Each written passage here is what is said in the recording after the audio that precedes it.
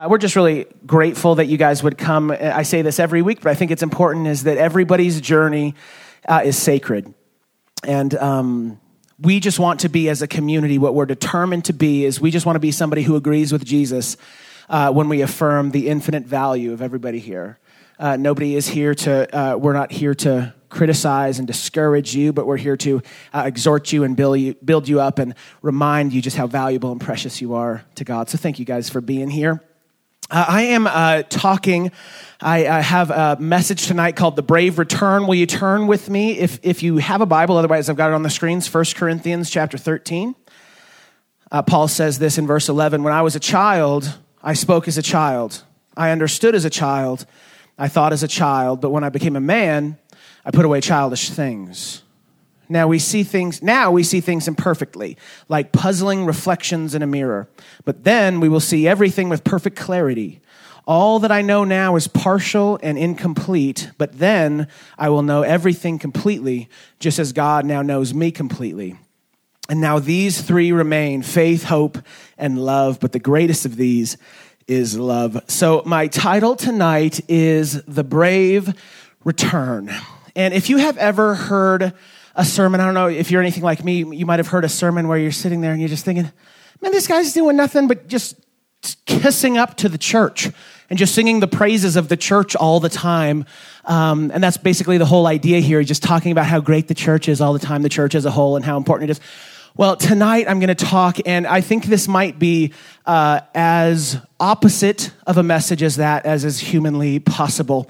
It shouldn't surprise probably anybody here. I'm a pastor, so I spend a lot of time thinking about the future of Christianity.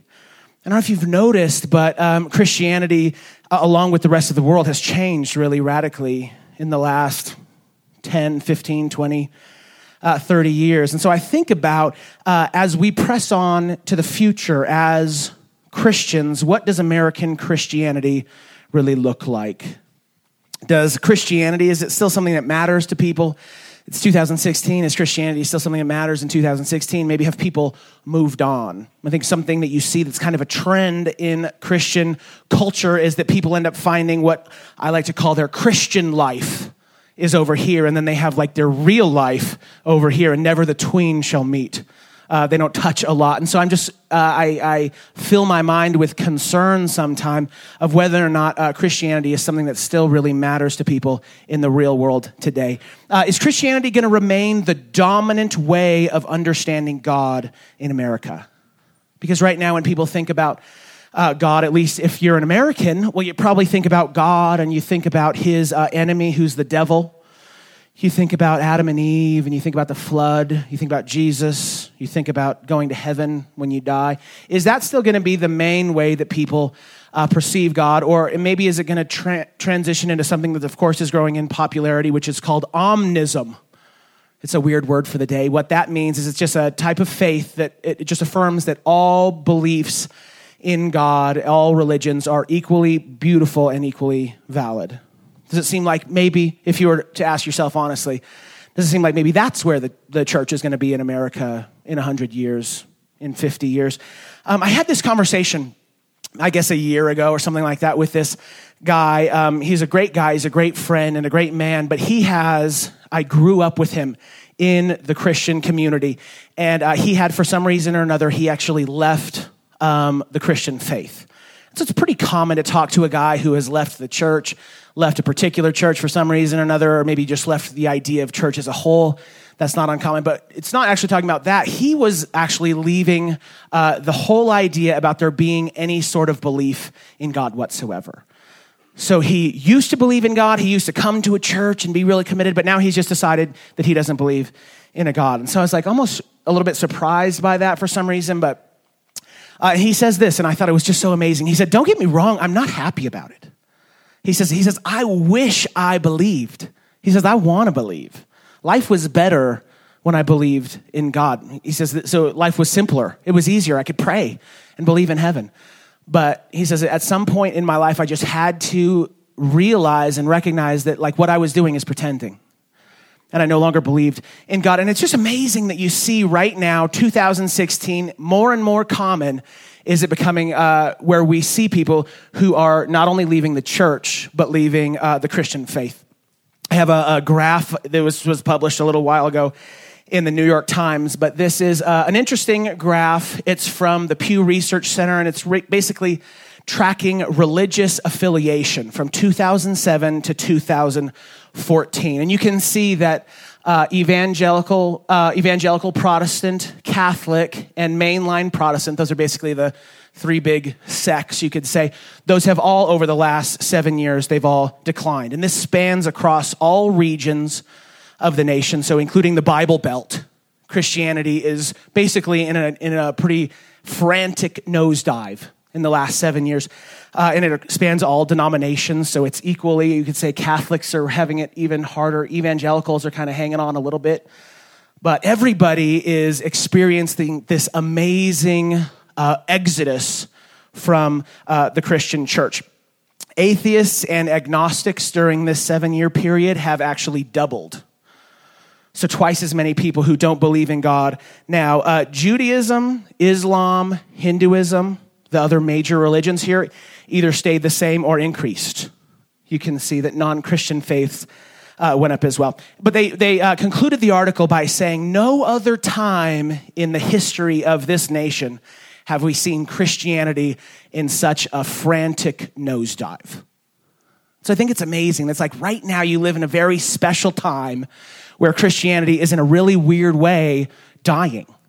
And so I just think about it a lot. And so if you wanted to put a maybe more positive spin on it, you could say it like this. It's no secret at all that the American Christianity is going through a bit of a time of reevaluation and exploring and refinding what it means to be a Christian in America. And I think that reevaluation when it comes to a movement like this is actually a good thing. A reevaluation is a sign of life. It means that it's still important to people. Movements that don't reevaluate just end up being blind. And they're on their way to extinction. They don't even realize it yet. Institutions that spend all day longing for the good old days, well, they're already dead. They don't even know it yet. Because the world doesn't care about the good old days. The world cares about what's going next. And I just think we as the church, if you would I know some people would affiliate themselves with the church, some people wouldn't in here. I think a lot of people would identify with being a follower of Jesus. But wherever you're at, I just think that we all, as Christians or whatever you are in America, I think we should all be humbled with this unbelievable shift that we can all see is happening in our nation right now, where people have become more and more comfortable living lives without God, or to say the least, at least without Christianity. And by Christianity, I don't mean necessarily just going to church, because I don't know if you know this is not a popular thing to say, but you can be a Christian without going to church. I might not recommend it, but you can do it. What I mean by, when I'm talking about Christianity, what I mean is this rich tradition that has been passed down from generation to generation to generation. It's the part of your experience with God that you don't get to make up. That's what we mean by Christianity. It's things like confession of faith. It's things like corporate worship. It's things like baptism. It's things like communion. It's things like prayer. All of these things that Jesus, as he was leaving us, was telling us to form into communities, to perform these functions, is what we mean by Christianity. So I think here are some interesting questions. I've got them on the screen. Maybe provocative. I think they're interesting to ask yourself tonight, but I've got 4 of them. Number 1 is this: how has the world changed, and how do we fit? And I'm talking about the church or Christianity. Let's just say Christianity. How do we fit in this world? Maybe number 2, are there things that used to work that don't work anymore? I'll go ahead and spoil that one for you. The answer is yes. There's lots of things that used to work really good and things that don't work anymore. How about this? Are there things that stopped working, so we abandoned them, but now they'll work, so we need to recapture them?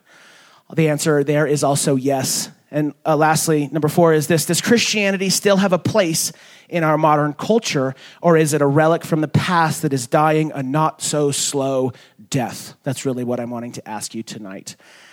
Is there still something to be found in the community of people who are committed to following Christ, or is that something that if we were to fast forward 100 years from now, you kind of like look back at the church and you look back at Christianity as something that used to be really alive and really died? And you might be thinking, there's no way that could possibly happen, David. Well, I assure you it can happen. In fact, we have an amazing case study of the death of Christianity in the continent. Of course, I've said it a few times, but it bears repeating. I would like to talk to you guys briefly about Christianity in Europe. Because a lot of people, if they were less optimistic than perhaps me, they would say that Christianity in America is really following this trend that Europe, basically this Europe, they did this thing and we're doing it too, but we're just maybe 200 years behind, but we're absolutely headed that same direction.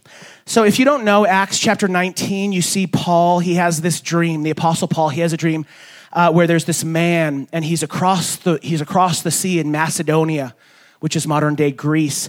And he says this, hey, come over and help us, is what he says to Paul in his dream. So Paul wakes up, and him and his fellow companions, they end up crossing the sea, and they introduce the people of Macedonia in Greece. They introduce those people to the message of Jesus.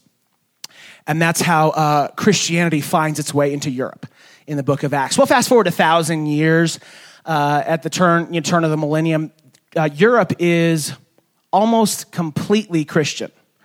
It's the predominant faith of the time. It's largely Christian, but by the end, if you were to fast forward again, by the end of the 19th century, it's becoming very clear that Christianity in Europe is in a lot of trouble. And so then if you were to think, let's fast forward yet again, current day Europe, right now, 2016, well, there are these small movements of Christianity. There's these small pockets of Christianity in Europe, but as a whole, it's an incredibly secular and they call it a post-Christian culture, which it just means this, they're doing whatever is after Christianity, and they're finding that. And so there was this one man, a really cool, weird, crazy dude that foresaw this. He lived in the mid-1800s. His name is Friedrich Nietzsche. I've shown you his picture before. Do you remember that? You remember that mustache? It goes down in history. Friedrich Nietzsche, he is a very well respected philosopher and, of course, a very outspoken atheist. He, in his time, he compared Christianity in Europe to a locust shell that's on a tree. And it might look like there's still a bug on the tree, but it's long since died. And all that you really see there is just a little skeleton. So while it might look like it's real, it's dead and nobody realizes it. And so that's basically what he's saying Christianity is. He has this really famous parable. I bet some of you had to read it in school. It's called The Parable of the Madman. I talked with Jane. I think she had to read it in school. Is that right, Jane? Yeah, it's like one page. You guys could go read it if you want. It's kind of interesting. The Parable of the Madman. But basically, the story goes like this. There's this man and he goes to the marketplace. It's noon and it's a clear day. Well, he's out there holding a lantern, roaming around the marketplace. And he's saying this, I seek God. I'm looking for God. I'm trying to find God. I'm searching for God. And I can't find God anywhere. And he's holding a lantern. So people just laugh at him. People think that he's kind of crazy. It's a weird story because he's holding a lantern in the middle of the day on a clear day. Well, the madman goes and he turns to the people and he says this, I'm looking for God. I'll tell you where God is. God is dead and we've killed him. That's what the madman says. And so people just laugh at him because they think he's like a crazy, weird old guy. And so when they laugh at him, he gets mad and he throws the lantern and shatters it into pieces. And he says this, but I can see now that I've come too soon. That's what the madman says. So is that a weird parable? That's the end. This is the end.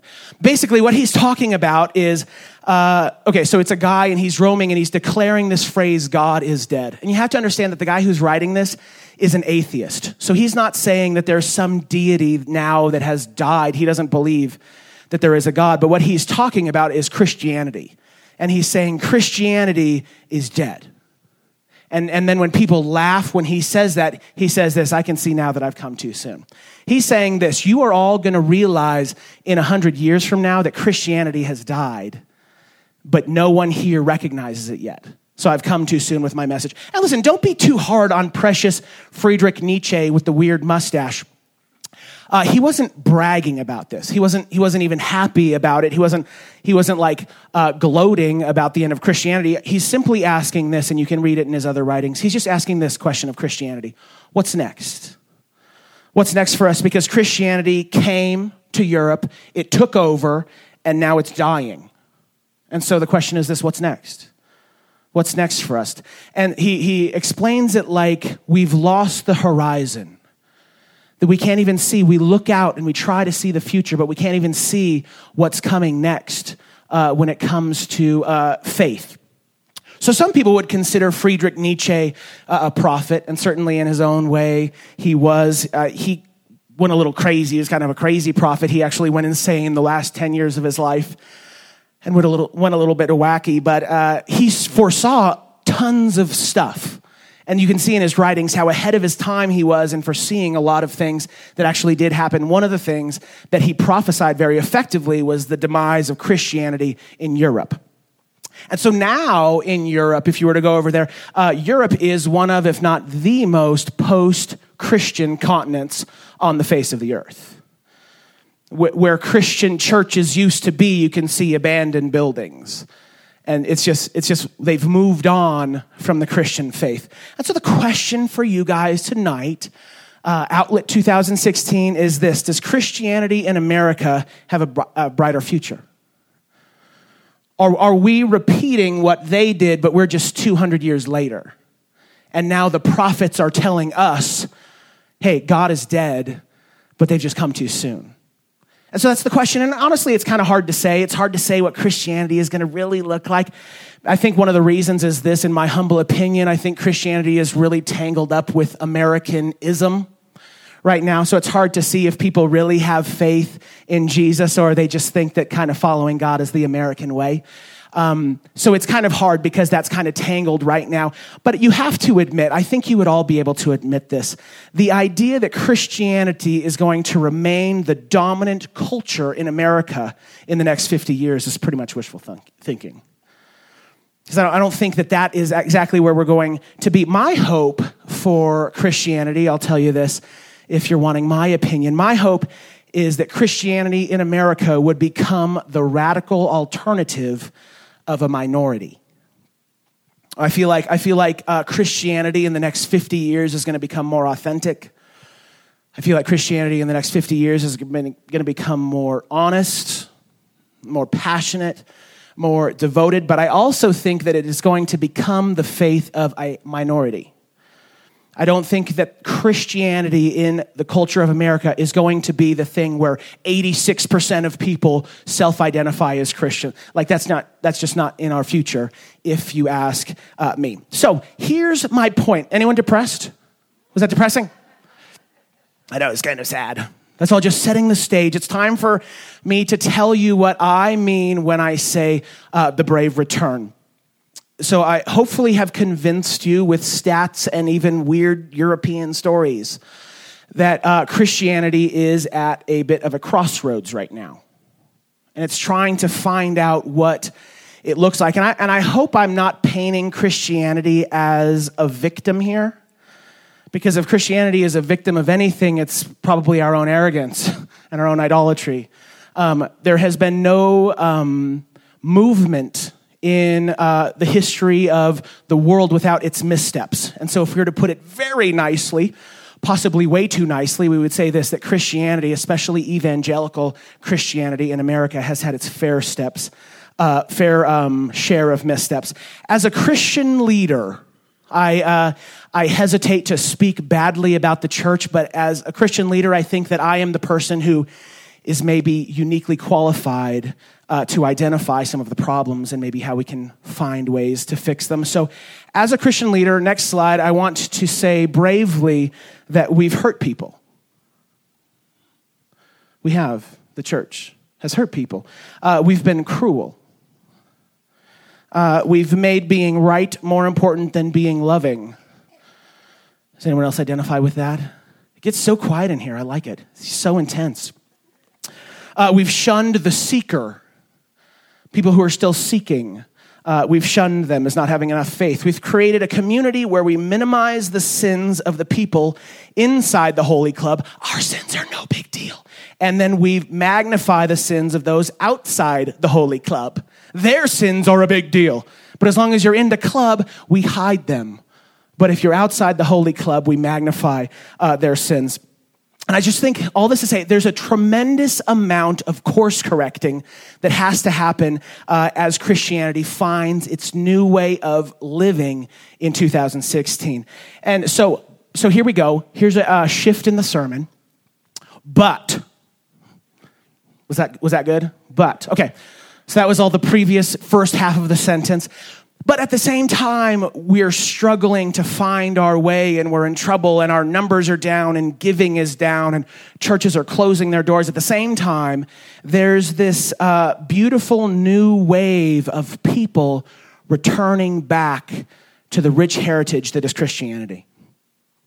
And they are disillusioned. A lot of them are frustrated. A lot of them are skeptical of the Christian faith. But there's millions of people in the nation and in the world today that for some reason I think God is just bringing something fresh right now. There's people that are beginning to find their way back to the heritage of Christianity. And they're honest and they're open and they don't care about Christian games. But there are people who are opening their hearts once again to the idea of following Jesus. People who have said in their own hearts and maybe with their own mouths, never again.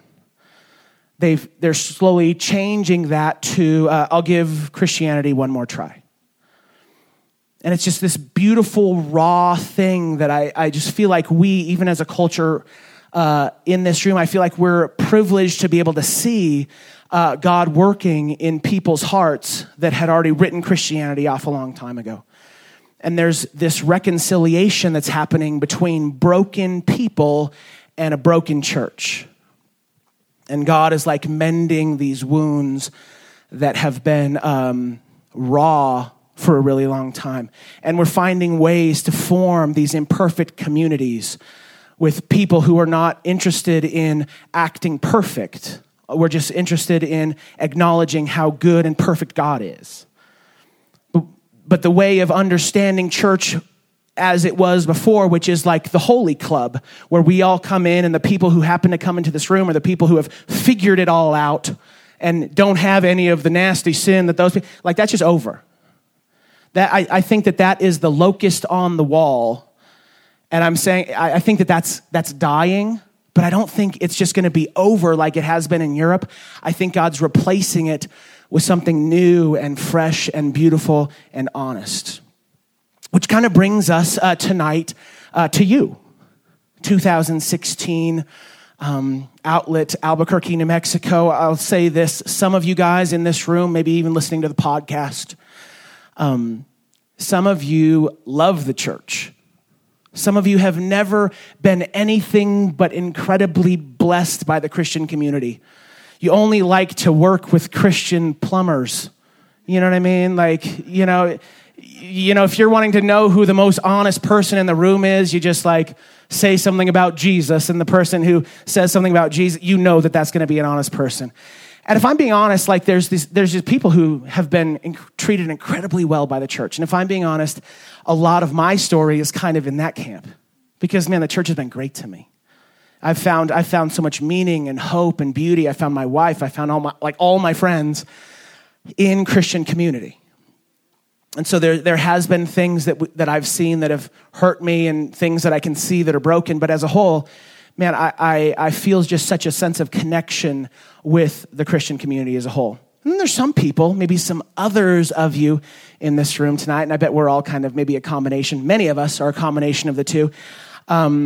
Maybe you have felt the sting of a Christian community that looks nothing like Jesus. And you've been hurt and you've been frustrated and you've felt abandoned and you've felt alone. And it's not just because you're feeling something that didn't happen. It's because we misunderstood what it meant to be a follower of Jesus Christ. And maybe you've been the type of person who has woken up and said, I don't know why this is kind of weird, but why is it that like the most hateful, least loving, most judgmental people that I know just so happen to be Christians? Has anyone ever thought that? Sometimes I'm like, okay, I just can't believe it. Like my non-Christian friends are so much more loving than you people. It's a weird thought, but it's not an uncommon thought.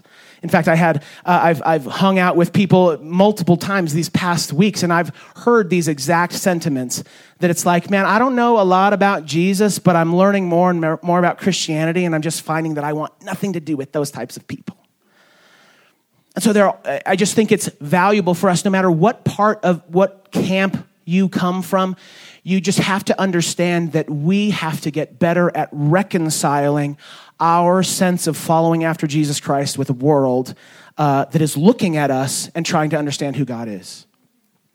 And every week I say this. Every single week I say this because I just think it's important. But I say everyone's journey is sacred. If you guys remember me saying that, it's kind of a weird thing to say. But I'm just learning to see the beauty in people's struggle with the Christian faith.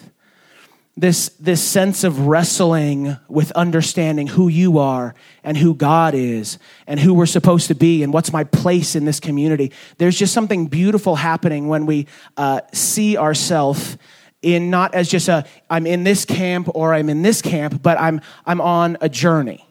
You know, and the Christian faith is not about just arriving somewhere. Like now we've said the sinner's prayer, isn't that so sweet? Now we go to heaven instead of hell when we die. That's so cool. Like I'm starting to see that I don't think the Christian faith is just this like yes or no type of thing, but I think it's this journey where beautiful and terrible things happen. But we learn not to just hate our past, but to see our story as something where God is moving. And you know that I am not the guy who thinks, well, it's because God is orchestrating it. Like, you know I don't believe that.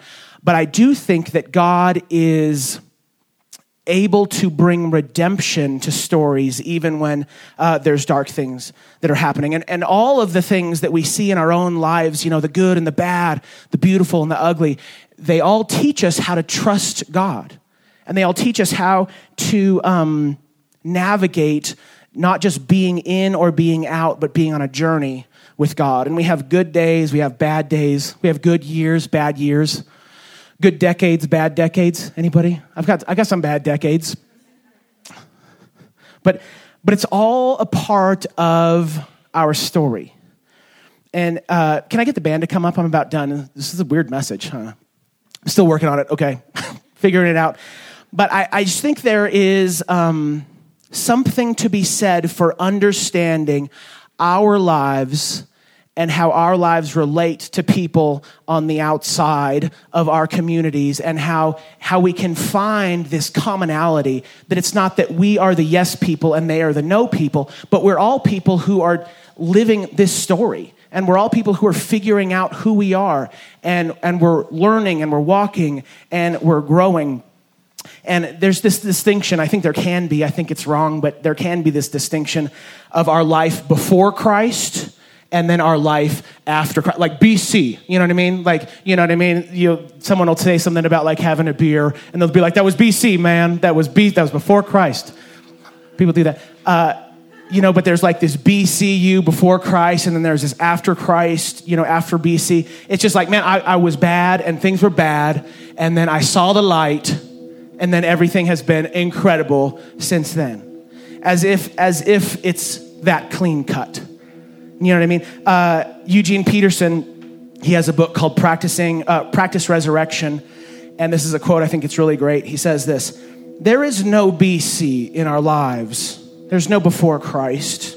And listen to this: neither is there any BC in anyone else who is not a confessed Christian. Christ is always present for all of us.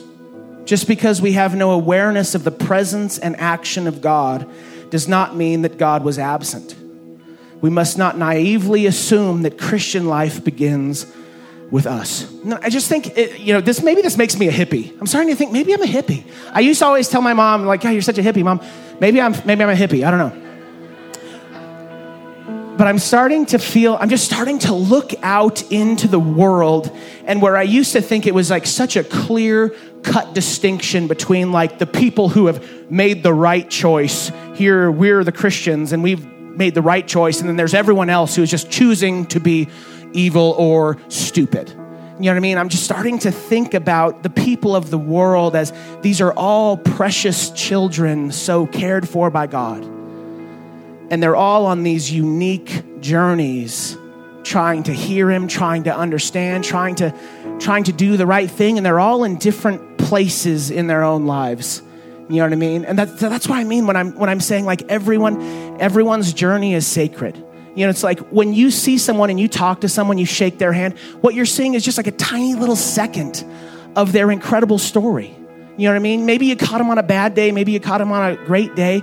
But man, God is trying to tell through all of us this beautiful story that if we'll open our hearts to it, we can stop just wishing that we were different all the time, stop wishing that other people were different all the time, but we can instead just begin to experience the beauty that is in every moment with people. And I'm really honored, you know, as we just talk about the church and kind of what the church is supposed to be, in my opinion. In the future, I'm just so honored that God is using this type of community to help people in their brave return back to the faith. Because there's a lot of people that have one of the steps in their story is this slow, arduous crawl back to the Christian faith because they don't trust us yet. And they've got some pretty good reasons why they don't want to trust us yet. But they recognize that there is something to be found in forming communities around Jesus Christ. And so they're opening their hearts to it. And I just think as we think about the church and who we're supposed to be, we have to be people that respect the delicate relationships of people between them and God. I'm not going to be somebody who just comes up on this mic and just talks about like the wickedness of, you know, like sin and just making these blanket statements because I don't know your story and I don't know where you are. And I just think that we have created destruction when we've made everyone the same, when we've made everyone either a good or a bad. And I think as we continue to find God in the future, we have to be people who respect other people's journeys. And we're not labelers. We're not people who says like, well, that's the good sinner. That's the gay guy. That's the, you know what I mean? Like we can't be the people who are labeling all these because that's not what we're supposed to be doing. Our commitment to Jesus Christ in forming these communities is to find ways to affirm the insurpassable value of every single person. And if we do that, and if we're true to seeing people in their journey, loving them, I think we have a bright future ahead. And my prayer for a community like this is simply that we would be people who would echo the words of Jesus when people come into these rooms, when we say this, come you also. You who have been outcast from the church, you who have been outcast from society, you who have been scorned and labeled, come you also. Because Jesus offers this unique sense of receiving him that's just different than the way of the world. And as I close and we prepare for communion, as we always do, I'll tell you guys when to pass. But I've just been thinking a little bit about how God speaks. We did a series. Do we have a graphic? Oh, we replaced it. It's that 12 Ways to Lose Your Babe. We replaced it. But it was called Thus Saith the Lord. It was a series that we did in YX, just talking about how we hear God and how God speaks. And you know, I think some people, when they talk about hearing from God, it's like, I don't know if you guys know these people, but it's like God is just telling them which lane to pick on the freeway. You know what I mean? Like he's speaking to them these sovereign, super specific words like 400 times a day. And that's super cool. But that's never been me. And I don't think that will ever be me. But lately, I've just been thinking about how God speaks to me, and not like necessarily with his words, but how everywhere that I go in this life, we live in this world that speaks of him. And I just think if God speaks at all to us, and of course he does, then we have to believe that one of the ways that he speaks to us is through our story and who we are and where we came from and the battles that we go through and the victories that we have and the losses that we suffer. And it's just this whole story that I can see, and I can see the beautiful hand of God speaking and encouraging me in all of those different things. And I just want you to ask yourself as we pass, we're going to pass communion. I need to slow my pace because I'm too intense. Okay, so what we need to do, you got to try to slow it down before you break. I'm trying. I want you guys to ask yourself as we pass these, just spend 1 minute, and I want you to think about your story. Not just think about a generic story. Hang on. I'll tell you in just 1 second. But think about your story in a real specific way. Think about you, whatever your name is, where you are right now in your life. Where are you? Where did you come from? Maybe think about that. Think about who you were 15 years ago, 5 years ago, 3 years ago, 6 months ago. I don't know. Think about who you used to be, where you've been. Where have you been lately? You know what I mean? What is this? Now we're starting in year 2016. What was 2016 for you? Maybe it was awesome. Maybe it was just an absolute crap fest. I don't know. But think about your story and think about, I love this one. Think about where do you feel like God is taking you on this journey? What's next for you in this journey? Maybe even this question, who is God making you? Who? What type of person are you becoming right now? Is he teaching you who you're supposed to be? Is he awakening something? I just think we can become so goal-oriented in this world, especially as Americans, especially as an A personality like me. We can get so goal-oriented that we don't appreciate right now. You know what I mean? That we're just waiting for the next thing to come, and then we don't realize that this season that we're in right now is its own sacred moment.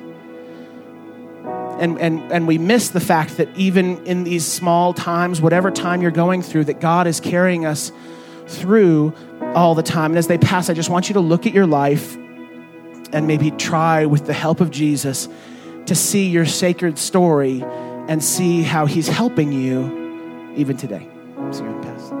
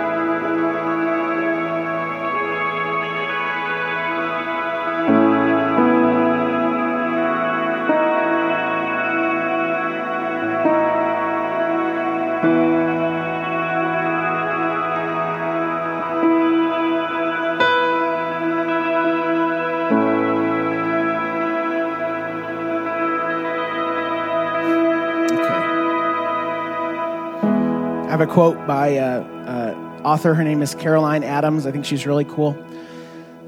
She says this: your life is a sacred journey. It's about change, growth, discovery, movement, transformation, continuously expanding your vision of what is possible, stretching your soul, learning to see clearly and deeply, listening to your intuition, taking courageous challenges at every step along the way. You are on the path, listen to this, exactly where you are meant to be right now. And from here, you can only go forward, shaping your life story into a magnificent tale of triumph, of healing, of courage, of beauty, of wisdom, of power, of dignity, and of love. I just can't get away from this idea of God is not up there sitting right now waiting for you to reach your potential. He's not waiting, for you to finally be good so that he can begin to walk with you. But even right now, no matter where you're at, every single person who's hearing this, God is with you on your journey. Maybe you're at a really low point tonight. Maybe you're at a really high point. Maybe you love Christianity and it's so great and you're just so happy and you're hoping service is never going to end. Or maybe, I don't think anybody's singing that. Or maybe you are barely willing to dip your pinky toe into Christianity and you're waiting for someone to make one wrong step so that you can feel justified in walking away forever. But just whatever it is, whatever place you're at tonight, I just want you to feel and envision in your heart Jesus saying to you, come all the same. All of you, there's room for you at my table. There's room for you. I think we have this tendency, especially when we take communion, of us coming to Jesus. Like this is us coming to him. Good, that's so great. But you just have to remember, we all have to remember that we didn't invite Jesus. He invites us. And as we gather with him, it's not because we've decided to invite him back into our lives. It's because he continuously invites us back. And so when we talk about this idea of our returning, coming back, the brave return back to whatever has been lost in you, all it is you saying yes to him. He is the initiator in the relationship. As we close, before we take communion, I'd like us to recite together the Confession of Faith, which is the Apostles' Creed. This is something that people have been saying. I think there's a lot of beauty here. People have been saying this for 2,000 years to confess their faith in Jesus Christ. It's 3 slides. Let's read it out loud together. I believe in God, the Father Almighty, creator of heaven and earth. I believe in Jesus Christ, his only Son, our Lord. He was conceived by the power of the Holy Spirit and born of the Virgin Mary. He suffered under Pontius Pilate, was crucified, died, and was buried. He descended to the dead. On the 3rd day, he rose again. He ascended into heaven and is seated at the right hand of the Father. He will come again to judge the living and the dead. I believe in the Holy Spirit, the Holy Church, the communion of saints, the forgiveness of sins, the resurrection of the body, and the life everlasting. Amen. Will you bow your heads and let me pray for you? Most loving Father, we believe that you're with us. And the journey of life that we're all on is full of surprises and twists and turns. And for many of us, we find ourselves in places we never thought we'd be. I think that's so true, good and bad. But you're with us. And when we're on the mountaintop and when we're in the valley, you're with us all the same. So tonight, as we think about our journey, we remember that you're always present. There's never a time when you're not near. There's never a time when you're not helping. There's never a time when you're not moving on our behalf. And as we bless this bread and bless this cup, we believe that you're working in us to form us into the type of people that you created us to be.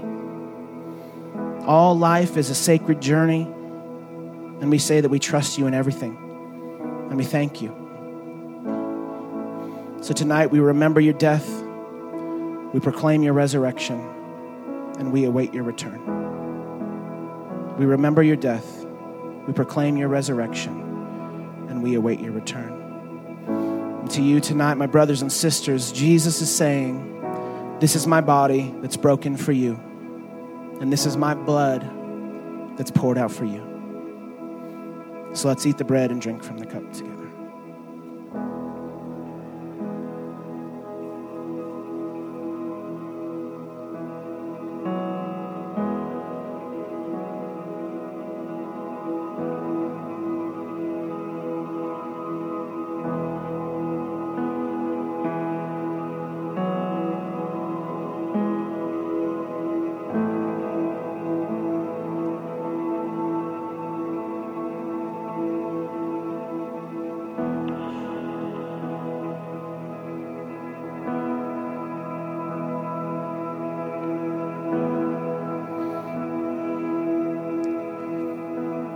One more prayer for my brothers and sisters. Father, I believe that there's people in here with delicate and complex relationships with fellow believers, with the church, with the Christian community, with even understanding God. I just pray that all of the people in here, as they continue on their journey, Father, that they would feel your helping presence with them. And as they go about their lives, they would feel your care for them and your affection for them. It's become such a cliche to say that you love us.